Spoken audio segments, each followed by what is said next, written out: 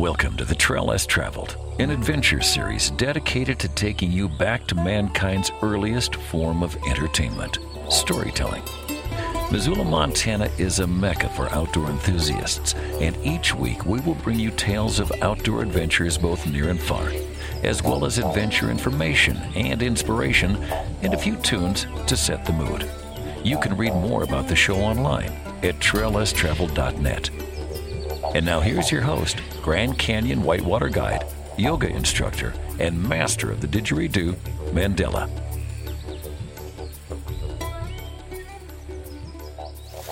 Welcome back to the Trail Less Traveled. I am Jake Krylik, and I am co-owner of Lake Missoula Tea Company in downtown Missoula with my wife Heather, and I am interviewing Larry Evans with the Western Montana Mycological Association. We're really pleased that we can do a second interview to finish off the first interview that we did with Larry Evans, our mushroom man from Missoula, Montana. We're definitely going to travel with Larry on some of his mushroom forays around the world, but we also hope to dive into a few of the more pertinent topics in terms of how mushrooms affect us on a human level. Non-timber forest products, mushrooms are very, very high up in that category. Many of us are collecting mushrooms in the woods. We also want to address, obviously, mushrooms and their role in forest restoration and in bioremediation, kind of the strong things that mushrooms can do to make our planet healthier. And finally, we also, of course, want to tie mushrooms and their value back to forest and land use planning, and hopefully incorporating more of that going forward in things like the Lolo Forest Plan revision. That process is ongoing right now. We're sitting on a log up here in the forest. And I know that when you had described some of your personal history, you had gone on several really cool travels to Japan, Korea, Asia, but you came back to Missoula, and why don't you pick up from that point? Right. Well, thanks, Jake. Good to be back, and good to be able to talk about my favorite subject, mushrooms.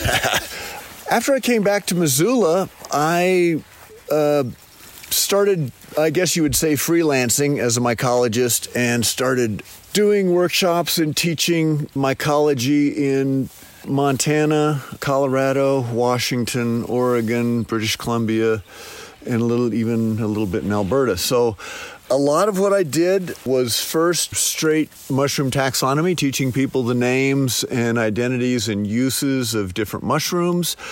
But that has grown over the years, especially into cultivation and other applications. I spent about 4 years working in Ecuador on petroleum remediation projects where the Texaco abandoned huge ponds of crude oil and toxic materials, and addressing some of the problems that the people face in terms of trying to remediate those areas.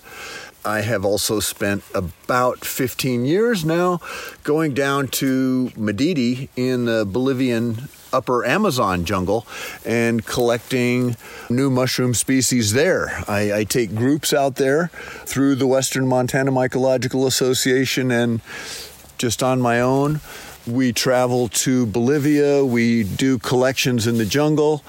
In the past, we have deposited these collections with the Bolivia National Herbarium, and we have approaching 2,000 mushroom collections and dozens of new species that our groups have turned up. Yeah, it's been an exciting phase in my career, I think, to go and do that stuff as well. But again, I think that one of the key applications that mushrooms have in our current, would you say, civilized nature is that we've accumulated a lot of toxins. We've brought a lot of poisonous stuff into our crib, and we're living real close with a bunch of chemicals that we really don't want to be close to. And this has been really evident in the petrochemical industry. I've spent a lot of time explaining to people and showing people how petroleum products can make your life end or give you cancer and things like this, and also how these compounds can be deactivated by fungi. Here's the nuts and bolts, right? Okay. And to understand remediation or to understand how mushrooms can even live, you need a little bit of background about what makes a fungus tick, okay? And what a fungus is basically is miles and miles of microscopic thread. This only grows at the tip of the thread. It doesn't grow on the side. Sometimes it branches, but it only grows at the tip. Okay, the back of the mushroom is gone. It might as well not even be there anymore.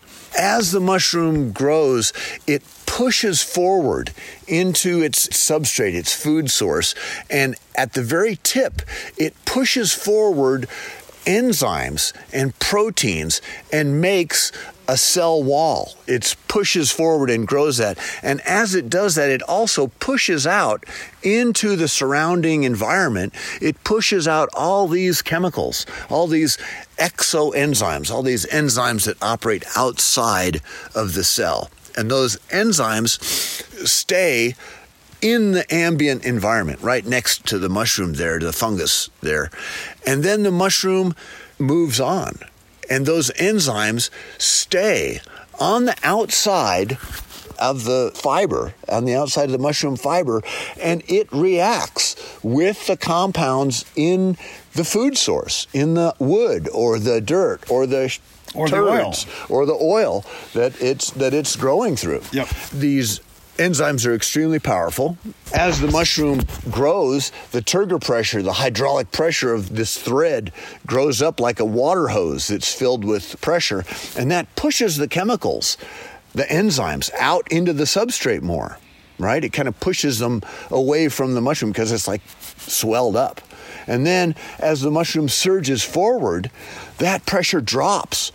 And suddenly the turgor pressure drops and it falls below the level that it was before. And all those semi-digested bits get sucked back in through the wall of the fungus. Are they neutralized? They're sucked right in through the cell wall, and they become part of the protoplasm. They're part of the food source. They're part of the metabolizing energy that the mushroom then uses. And so we had a situation for millions of years that every type of plant and animal that was out there could be broken down and degraded by a fungus. And that was pretty well balanced until 300 million years ago, okay? And about 300 million years ago, plants, especially pesky conifers and cycads, they developed rosin, they developed lignin, they developed the stuff, the gummy stuff that stops as anti-fungus. Because cellulose, you can take one cellulose with a fungus, okay? The fungus has a toolbox of enzymes and things that can digest stuff. And this toolbox has one powerful enzyme, for example, is cellulase. And it can just take like a zipper and it can unzip a whole string of cellulose that goes on indefinitely. And it can unzip that like a zipper and strip that cellulose and turn it all into sugar that the mushroom can immediately absorb like that. So the plant's evolution developed lignin, and lignin resisted it. To resist, and this lignin is a lot chemically like petroleum. Okay? Interestingly enough, on a molecular level, the lignins are a mess. Instead of having, like cellulose, you all have one bond and you just can unzip that all the way down, the lignin has every kind of bond you can cook up, including the kitchen sink and the septic tank, you know? I mean, it's got the worst of every kind of molecule, and it's all just thrown together like that. And so when the mushroom, the fungus, comes upon lignin, it's got single ring compound, double ring compound, alkanes, alkenes, saturated, unsaturated. I mean, it's just got all these different bonds that it has to break. And if it goes and pulls an enzyme out of its toolkit for every one of those, it takes forever. It doesn't have enough energy to break it down. It doesn't. Yep. It's a net energy loss. Okay. And because of that, lignin was deposited for 60 million years because fungus couldn't figure out how to digest the stuff. And so that's where all your coal came from. Mississippian, Pennsylvanian era, 60 million years of coal deposits. Yep. Because fungi did not figure out how to digest lignin. Atmospheric oxygen went to all-time highs, 21+%, you know. The last time the planet was that warm. Yeah, well, and dragonflies the size of your arm, you know. Yeah. I mean, we're talking, when you get this saturated oxygen environment, stuff was different, right? Mm-hmm. And it was also very wet. So the fungus had both oxygen and water to work with. Lo and behold, after 60 million years of this nonsense, fungi, through probably competitive processes, figured out how to make peroxide. And they made an enzyme that could make peroxide. And peroxide could take all that jumble of messy chemical bonds and stuff like that and just light it up, burned it right off. Poof. You put oxygen on that stuff, it all breaks down into little molecules that you can eat. Yep. Yeah, it's all over real fast because that peroxide works 10,000 times. Each enzyme unit that the fungus makes can do 10,000 or 50,000 iterations of peroxide. This is really an incredible scientific story, and your analysis. Hope it wasn't too deep. No, but I mean, I hope that our listeners understand. And by the way, you're listening to The Trail Less Traveled on 103.3 The Trail, and I'm here with Mandela and Larry Evans talking about the wonderful world of mushrooms and fungi, and again, the role that it plays in the natural world. Thank you for that, because I think a lot of people are curious as to the properties that allow something as innocuous as a mushroom to break down some of the most toxic petroleum elements, stuff, right, on Earth. What fungi can do to organic molecules is to break them down, like what we've just said. Heavy metals and mining waste are a completely different thing, and we can deal with that next time. Sounds good. All right, Larry, do you have a song that you would like to recommend for this segment? Yeah, since we're talking about all the amazing chemistry that mushrooms have, let's take a look at one of my favorite mushrooms, poison pie. We listen to the song Nothing Like a Hebeloma. Nothing like a hebeloma, nothing like a hebeloma. Poison pie in your eye, nothing like a hebeloma.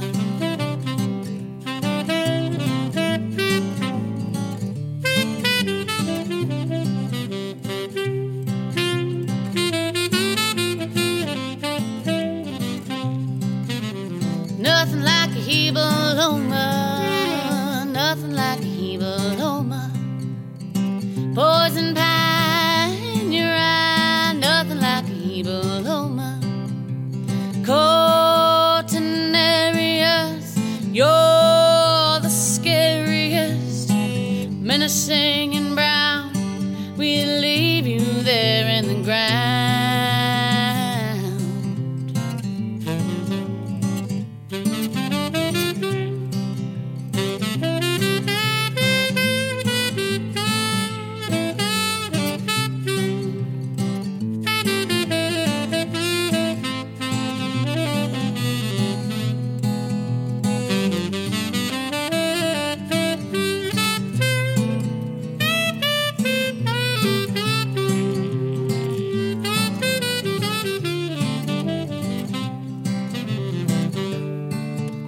Sabi, you are so tiny, but if I eat you, will you poison me?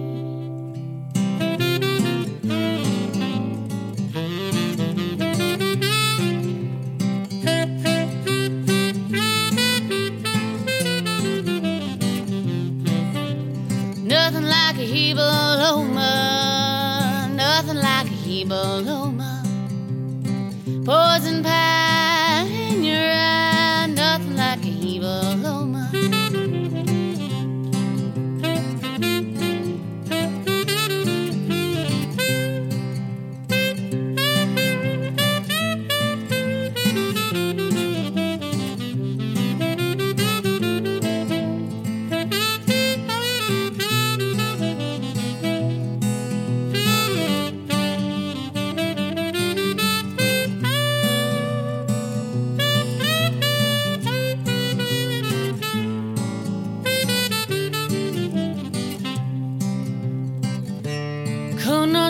baby, you are so tiny.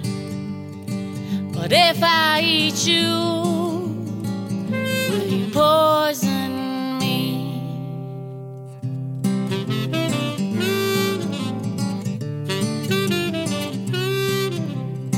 Poison pie in your eye, nothing like a hebeloma. No, there's nothing like a hebeloma. Nothing like a hebeloma.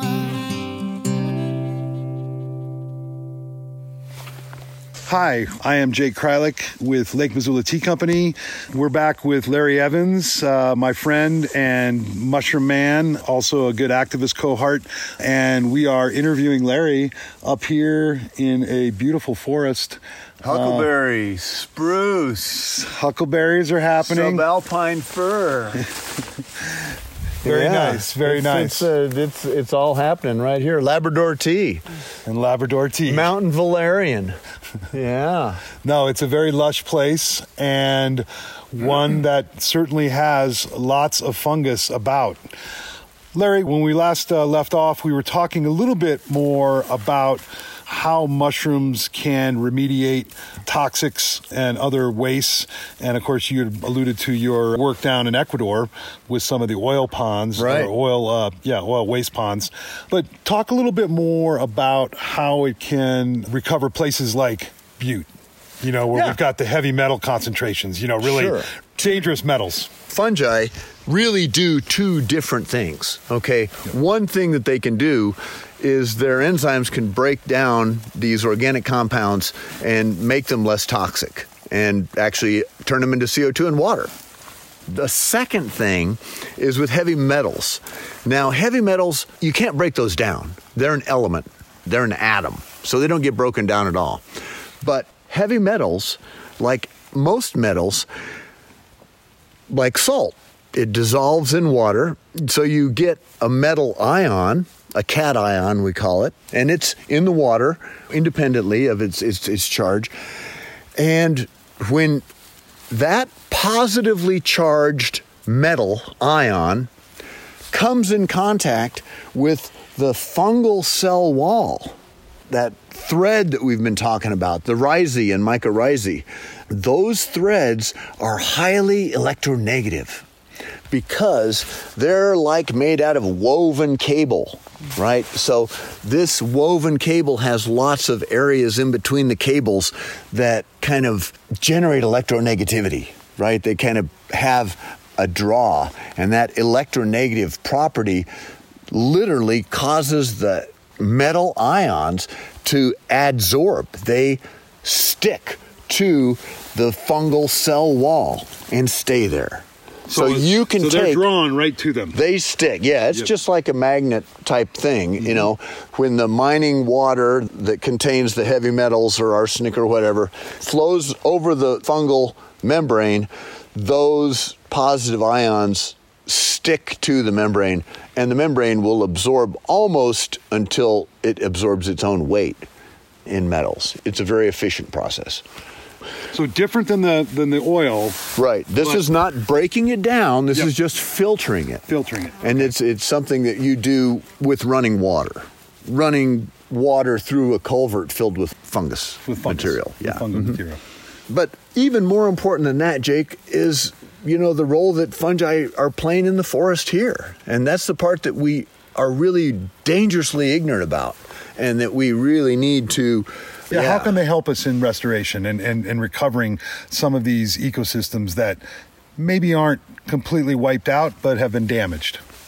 Well, I think one of the important things to look at is that fungi provide us with a lot of ecosystem services. Mm-hmm. And ecosystem services has been kind of a buzzword for the fact that forests produce clean water, clean air, sequester carbon, feed wildlife, and supply a lot of secondary recreational opportunities, whatever like that. Yeah. So these ecosystem functions are extremely dependent on fungi.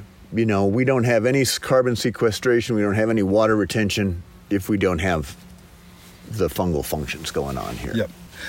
Could you describe to us more of how mushrooms fit into sort of the non-timber forest products discussion, and again, how it's helping to, I think, give land managers and other policymakers a little bit of different perspective on the value of fungi?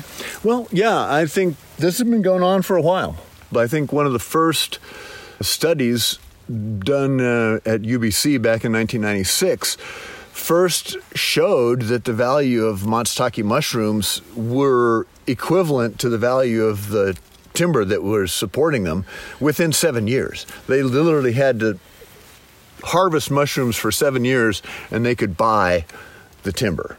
The economics of non-timber forest products, as they're called, have been incorporated into Canadian logging practices for some time now. And the United Nations FAO has a really extensive electronic newsletter, and it's just a huge resource on non-wood forest products or non-timber forest products, of which there are probably 2,500 different kinds of mushrooms that are traded commercially around the world right now. Okay. And about 400 species of mushrooms that are traded commercially as medicine. So the idea of non-timber forest products as being an insignificant part of the forest economy is a myth that's been perpetuated by the timber industry because it really concentrates wealth into a very small area, whereas non-timber forest products have been providing, sustenance and survival indigenous people around the world for millennia. And I think that part of the equation we're having trouble with in terms of non-timber forest products is not that there are not much of them, it's that we can't concentrate the wealth. We don't have because it's so dispersed in terms of how it's so dispersed in terms of how people are actually, how they're harvesting it. There's plenty for me. Yeah, there's plenty for how you. They're selling it. Yeah. There's not enough for a commercial outfit to come in and sell to Walmart. Right. So on that large commercial scale, probably not going to work. But on a more local, sustainable scale, it's there for a lot of people. Non-timber forest products are not the exception; they are the rule. They're the rule in every country, bar us, maybe. What other examples aside from mushrooms? I'm thinking, obviously, berries. Berries, of course, herbs. Medicines are, I would say the forest is probably our primary source of medicines globally. The Amazon, of course, has been touted as a source of medicines. I know 465 medicinal plants from the upper Amazon alone. So a huge benefit for the pharmaceutical and, for... Well, and the thing is, too, can you patent it? Can you isolate it? Can you make sure that nobody else makes money on it? And that's very difficult with a lot of these native products because they are so widespread. Look at neem, the example of neem in India, how long that pharmaceutical companies have been fighting for the right to patent and own neem. But India says, I'm sorry, you've got a cultural history of 5,000 years. You can't disregard 5,000 years of traditional use and suddenly decide that you own this and you can sell it to people. So we have some confrontations in this regard. Yeah, like for example, this spring, how many morels did you pick? What kind of morel season was it? When lilacs bloom, they can be plucked. The finest of the non-timber forest products, the morels. Morels are definitely one of the most economically important mushrooms harvested in Montana. I would say that the volume of morels depends greatly upon the number of acres that have been burned and the soil type of that acreage, because some soils are fantastically more productive than others in terms of morels. But in an average season, you could expect to see, I personally see thousands of pounds of morels coming through. And when we go on our mushroom hunt with the Western Montana Mycological Association on Memorial Day, we never get skunked, and everybody comes home with a 5-gallon bucket unless they just can't bear not to, So you're finding natural morels, basically just that have popped up? Yeah, usually after burn. After burn, usually. Yeah. Usually after burn, but they do grow naturally. Oh, absolutely. Yeah. In fact, we're doing a DNA study now with Dr. Todd Osmundson, who used to be a Missoula resident here, and we're getting DNA samples from morel populations around the Pacific Northwest, going to all the different fires, checking during the burn and years after the burn, trying to establish how morel populations or morel individuals coexist in the ecosystem. And it's a big puzzle. We're still figuring it out. Yep. Yeah. Now, the morel mushrooms that you pick, do you dry them? Are you selling them fresh? How are you utilizing them? Right now, morels have had an interesting time because imported morels caused a poisoning in Bozeman that has we've all read about it. Made the news. And I would say that's probably hurt morel sales by 50% or more around the state. Wow. Yeah. So it's had a pretty big impact. It's had a huge impact, and But again, these are morels that came from another part of the country. China. They came from China. They came from China. Yeah. So our local morels have not been implicated in any way, shape, or form. Any way, shape, or form. So you can still eat those. Yeah. But cook them. You can eat it. But you can cook them. Yeah. We are winding up this segment, and what do you think about for a song to share with our listeners? Yeah. The one question that everybody always asks, we can't avoid it. We've got to go deal with it. And it's, can you eat it? Now I'm a mushroom guru, I get questions all the time. Somebody's got a woody conch or a pile of yellow slime. It ain't about science, man, it's more about me. 'Cause the only thing they ever want to know is, can you eat it? Can you eat it? Can you eat it? Can you eat it? Oh my. There might be a hebeloma growing on some bones, or maybe it's a truffle pack full of pheromones, looking like a turd or looking like a treat. The only thing they ever want to know is, can you eat it? Can you eat it? Can you eat it? Can you eat it? Oh yeah. Woo-hoo. People look at me funny, like I'm some kind of dunce, but I smile when I tell them they can eat any mushroom once. There it is, name, right down there by your feet. With a name like poison pie, now are you sure you wanna eat it? Can you eat it? Can you eat it? Can you eat it? Oh my. Eat it, can you eat it? Can you eat it? Can you eat it? It might be high grosby, pretty as a flower, or maybe psilocybin packed full of psychic power, growing on a turd or growing on your feet. The only thing you ever want to know is, can you eat it? Can you eat it? Can you eat it? Can you eat it? Oh my. Can you eat it? Can you eat it? Can you eat it? Can you eat it? Can you eat it? Well, it came to my mind the way it always does when I watch that little mycelia buzz, like a bunch of mosquitoes down there at the pond, and all the froggies in the chorus try to sing along.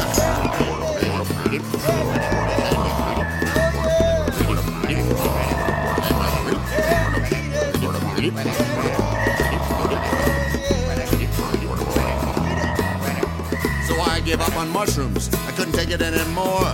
And then I found myself on a wildflower tour. The girl showed us pterilliums and then anemones. I looked her in the eye and I said, tell me, sister, please, can you eat it? Can you eat it? Can you eat it? Can you eat it? Oh my. It's nummy. Oh yeah. Kind of tough. I didn't chew the dang thing. It's awfully woody. I don't know. It smells bad. No. Here. It looks pretty. With a smell like that. Here, hold my beer while I eat this. Oh, dude, no, give it a try. Come on, man. Hey, here. Oh, yeah, it's good for you. Come on. Yeah, see? Don't you feel better now?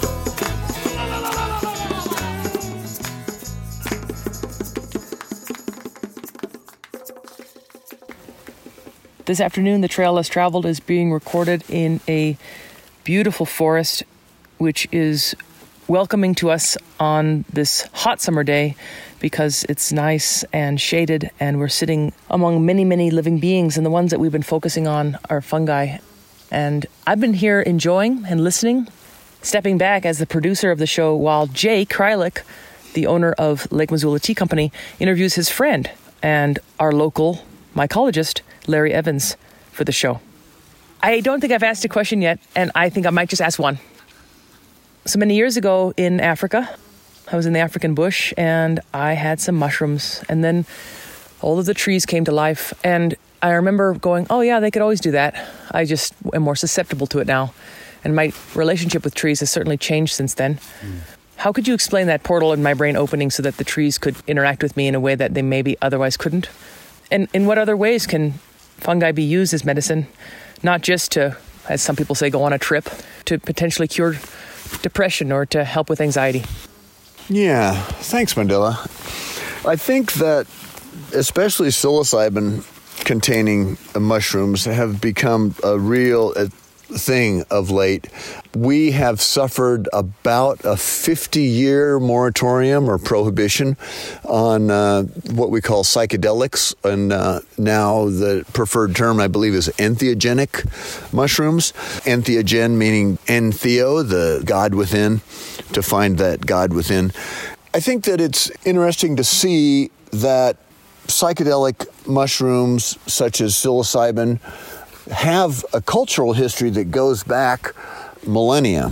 We have examples of the ancient Mayans using mushrooms that goes back a few thousand years. I think one of the oldest recorded examples is a cave painting in Libya, over 4,000 years old, that shows the mushroom man. I think one of Terence McKenna's premises was that humans became human by eating magic mushrooms. Not quite as glorious a Genesis story as naked savages killing woolly mammoths with sharp sticks. But on the other hand, it's a little more telling of the true biology, because our ancestors more likely survived on invertebrates than other forms of foods. Yes, we were much more likely to be turning over piles of dung and eating the sprouting grains and fungi that were growing out of the thing, much like modern day baboons do, than we were to be out there massing stone weapons and assaulting the megafauna. Yeah. So, but along the way, there were spiritual qualities that were generated, right? Right, yeah. You eat a little bit. It's much more about our spirit, the metaphysical, than about the physical. Yeah. You eat a little bit of these mushrooms, your eyesight gets better, You eat a lot of these mushrooms, wow, you have a really serious experience, and you also are more reproductively successful. Just like truffles and squirrels. Squirrels that learned to eat truffles became much more successful. Yeah. The truffles, using pheromones from the squirrel pea, actually mimicked the squirrel sex pheromones to the point where no squirrel alive today in our western forests exists without eating truffles. It's an absolutely essential part of their reproductive agenda, So I think that the relationship between fungal compounds and people's physiology goes a lot deeper than our rather superficial understanding of like getting high or something like this. So we're back with Larry Evans on the Trail Less Traveled. My name is Jake, and I am the co-owner of Lake Missoula Tea Company, and here with Mandela and Larry. And Larry, you just want to follow up again on some of the medicinal and kind of spiritual qualities that fungi have, obviously the psychedelics. Let's take it right to the present day. We have some really exciting discoveries and understandings that deal with psilocybin and also the lion's mane or the hericium mushroom. Okay? You probably are familiar with the concept of SSRIs, the serotonin reuptake inhibitors that were supposed to be so revolutionary in transforming people's mood.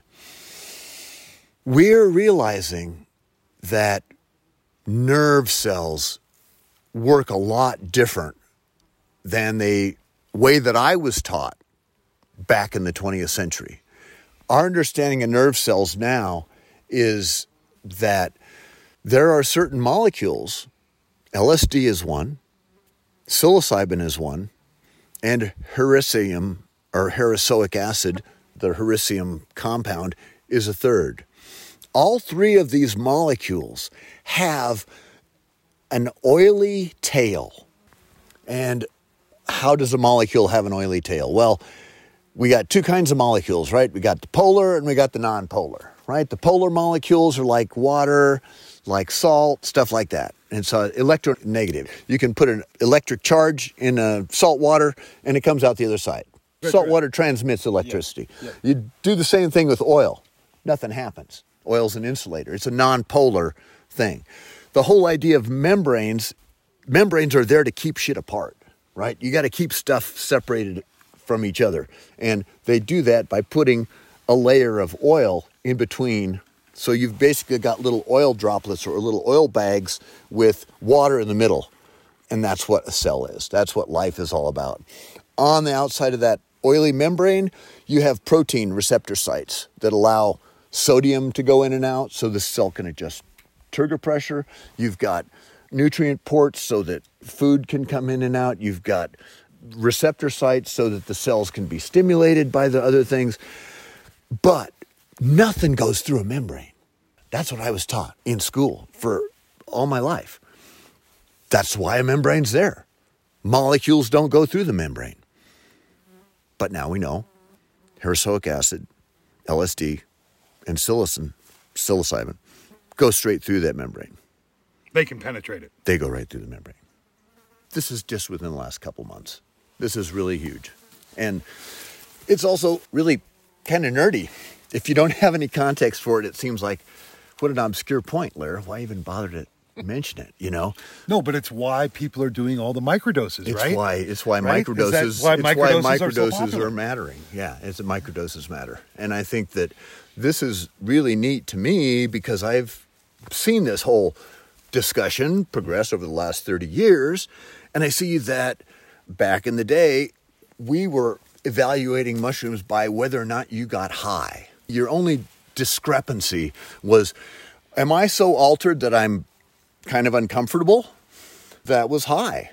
And now today we see that a whole new generation of people have, acquired access to this same medicine, and their interest is in a microdose about 10 to 20 times less of a dose than you would do for a heroic dose or for a psychological deep dive or something like this. Yep.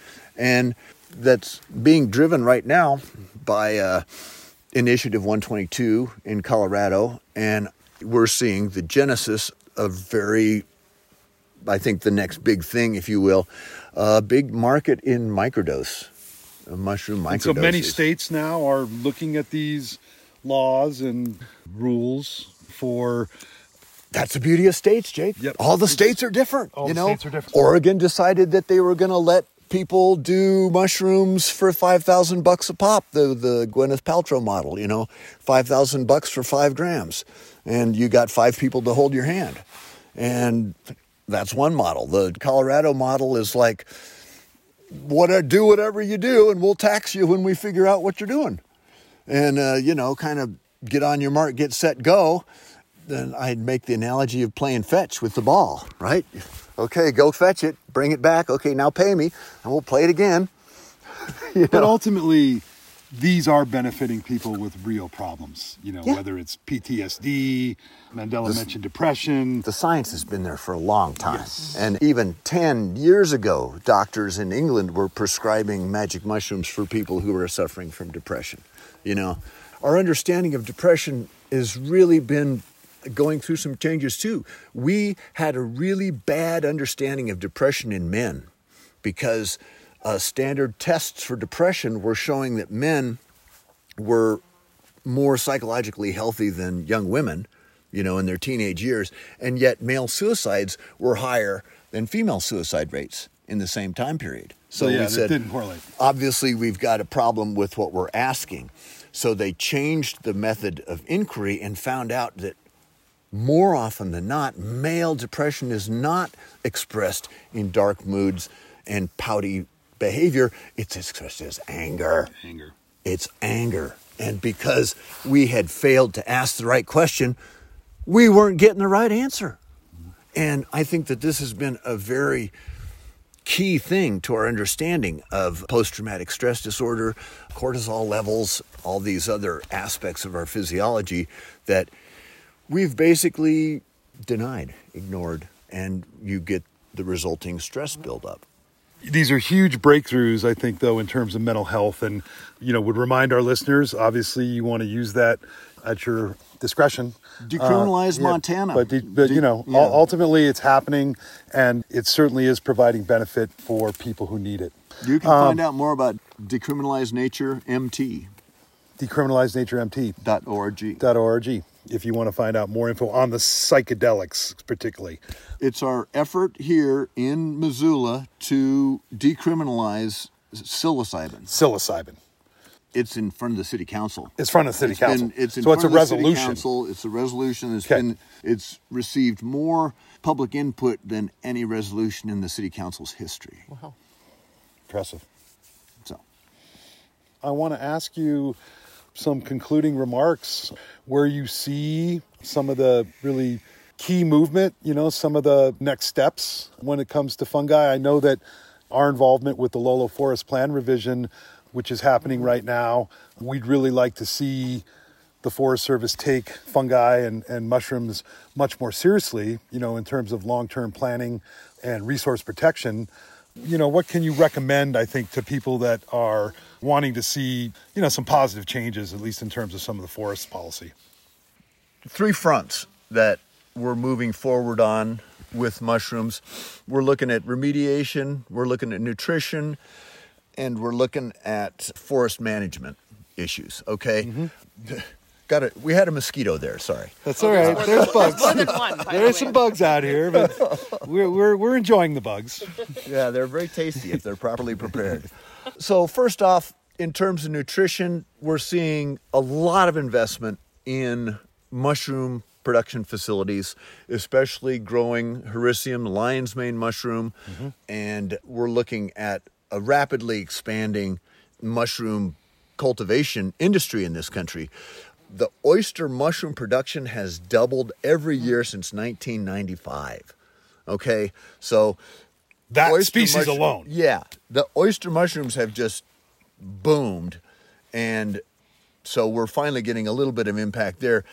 The science behind Hericium and nerve growth, neurogenesis, is absolutely overwhelming. Because they're studying people's brains, right? Yeah, this is probably the most effective substance that we have found to combat neuralgia, neuropathy, nerve degeneration, and these types of things. Memory loss. Yeah.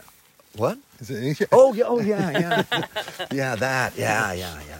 Besides nutritional aspects is remediation aspects. Right now, the WMMA is involved in taking used particle board and feeding it to oyster mushrooms so that the toxic urea formaldehyde rosin that is in that particle board gets broken down, and then we can add it to the compost. It's a healthy thing. Otherwise, that urea formaldehyde, if you put it in landfill, it goes into the water. The formalin dissolves in water, formaldehyde in the water is formalin, and it's a carcinogen. It's toxic stuff. Yep. If you feed it to the oyster mushroom burns off that formaldehyde because it's trying to eat the urea. It loves nitrogen. Yep. Fungi have 700 times as much nitrogen as plants. They really need that nitrogen. So they're gobbling it up. Right. Last and not least is the role of fungi in forest policy.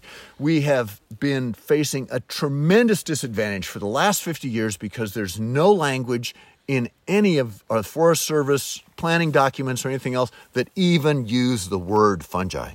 We really need to stress I mean, they're not even classified. They're not even acknowledged because 50 years ago when this plan was made, fungi were still in the kingdom plantae. I mean, that was old 20th century science. Yeah. Yep. But now it's been recognized worldwide. Chile has already come forward. They've got modern language, including fungi, in their forest management plans. It's now happening in Scandinavia. 3 Scandinavian countries are currently involved in rewriting fungi into their forest management situation and into their legal protective language in terms of if you're looking at trying to protect an ecosystem and you forget about the fungi, you've got a fantastic ecosystem that's dead for some reason. Yep. You've left out one of the primary building blocks. Yeah, exactly. So those are the types of things that we're moving forward with. We got active projects to work with the forest plan. We have active projects at Garden City Compost, and we have active projects in terms of looking at decriminalizing psilocybin, informing people about food mushrooms, and helping people cultivate mushrooms in their own house. Sure. So you can do all that through the Western Montana Mycological Association. Yes, and I know that Mandela is interested in becoming part of that, and you had said that they do a field trip in the spring and the fall? Yep. We'll be having one this Indigenous Peoples Weekend. It's in October. In October, second weekend in October. First, maybe this year. I'm not sure. But people can check the website out and we find have out. a long weekend, we go out and, we find mushrooms. Great. Well, and again, everyone is welcome to be participating in that. Well, listen, we really want to thank Larry, big pat on the back, and I know that all of our Trail Less Traveled listeners got a lot out of this, and we hope that you will jump on the mushroom train. It's a good train to get on for your body, for your mind, and for your soul. And with that, I want to sign off from here in the Western Montana forests. Summertime, we love it here in the Rockies, and we hope that you will check back and tune in to the Trail Less Traveled and future episodes. So this is Jake signing off to Mandela. Final song for you, my friend. Well, let's see. Okay, just to say goodbye, I think we'll say goodbye with the Fungal Boogeyman, and this was arranged by Mike Bader, our mutual friend. Yep. And he got Blues Rookie of the Year for this.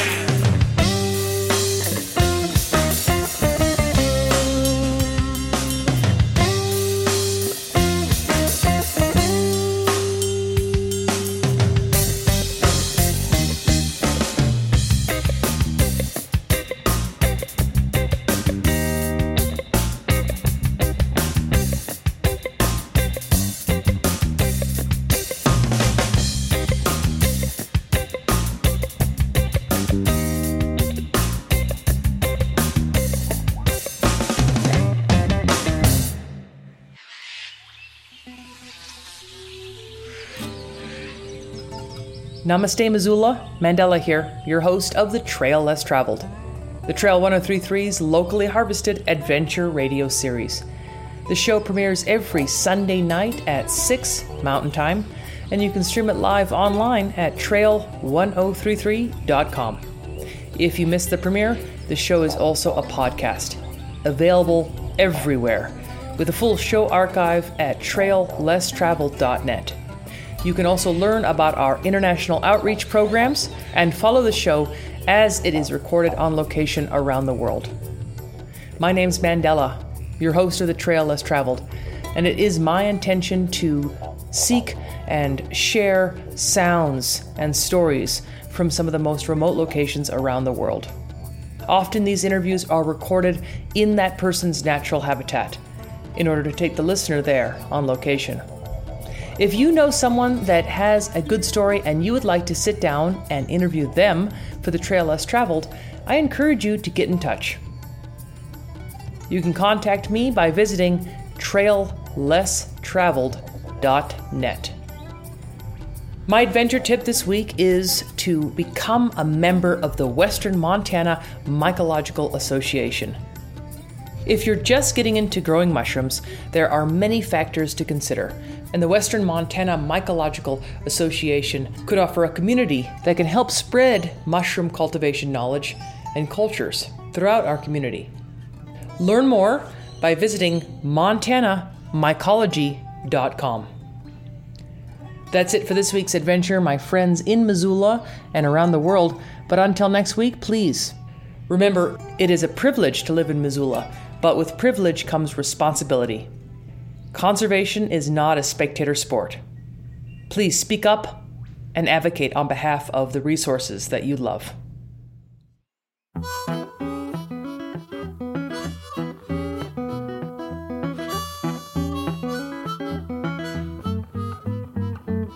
I can't seem to give 'em up.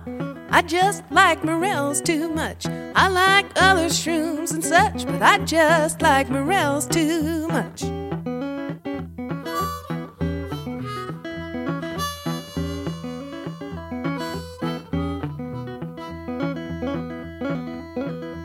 Oyster mushrooms, mighty fine seafood, and some nice white wine. Chanterelles are tasty too, and a wild mushroom ragu. Store-bought shrooms can be a crutch, but I just like morels too much.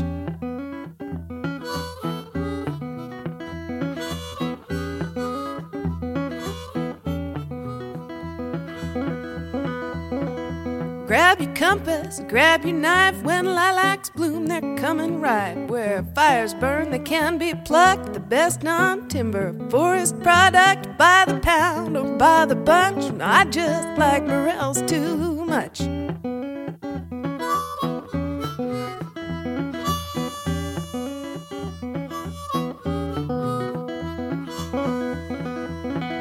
Cook 'em up, fry 'em down. I like 'em when they're nice and brown. Pick all day, and when I'm done, I'll fry 'em up and eat a ton. Hello, friends, family, and listeners around the world. I am so excited. 1 week from now, I will be announcing a partnership that will allow the Trail Less Traveled to expand its reach around the world so we can connect people with place through storytelling, culture, history, art, and wildlife conservation. Be sure to follow The Trail Less Traveled on Instagram and Facebook so that you can find out what's in store for the future of adventure radio. They've quite the culinary rep, the black morel, Augusta Sep, yellow morchella esculenta, dresses up your fried polenta. The taste of grace just can't be touched, and I just like morels too much.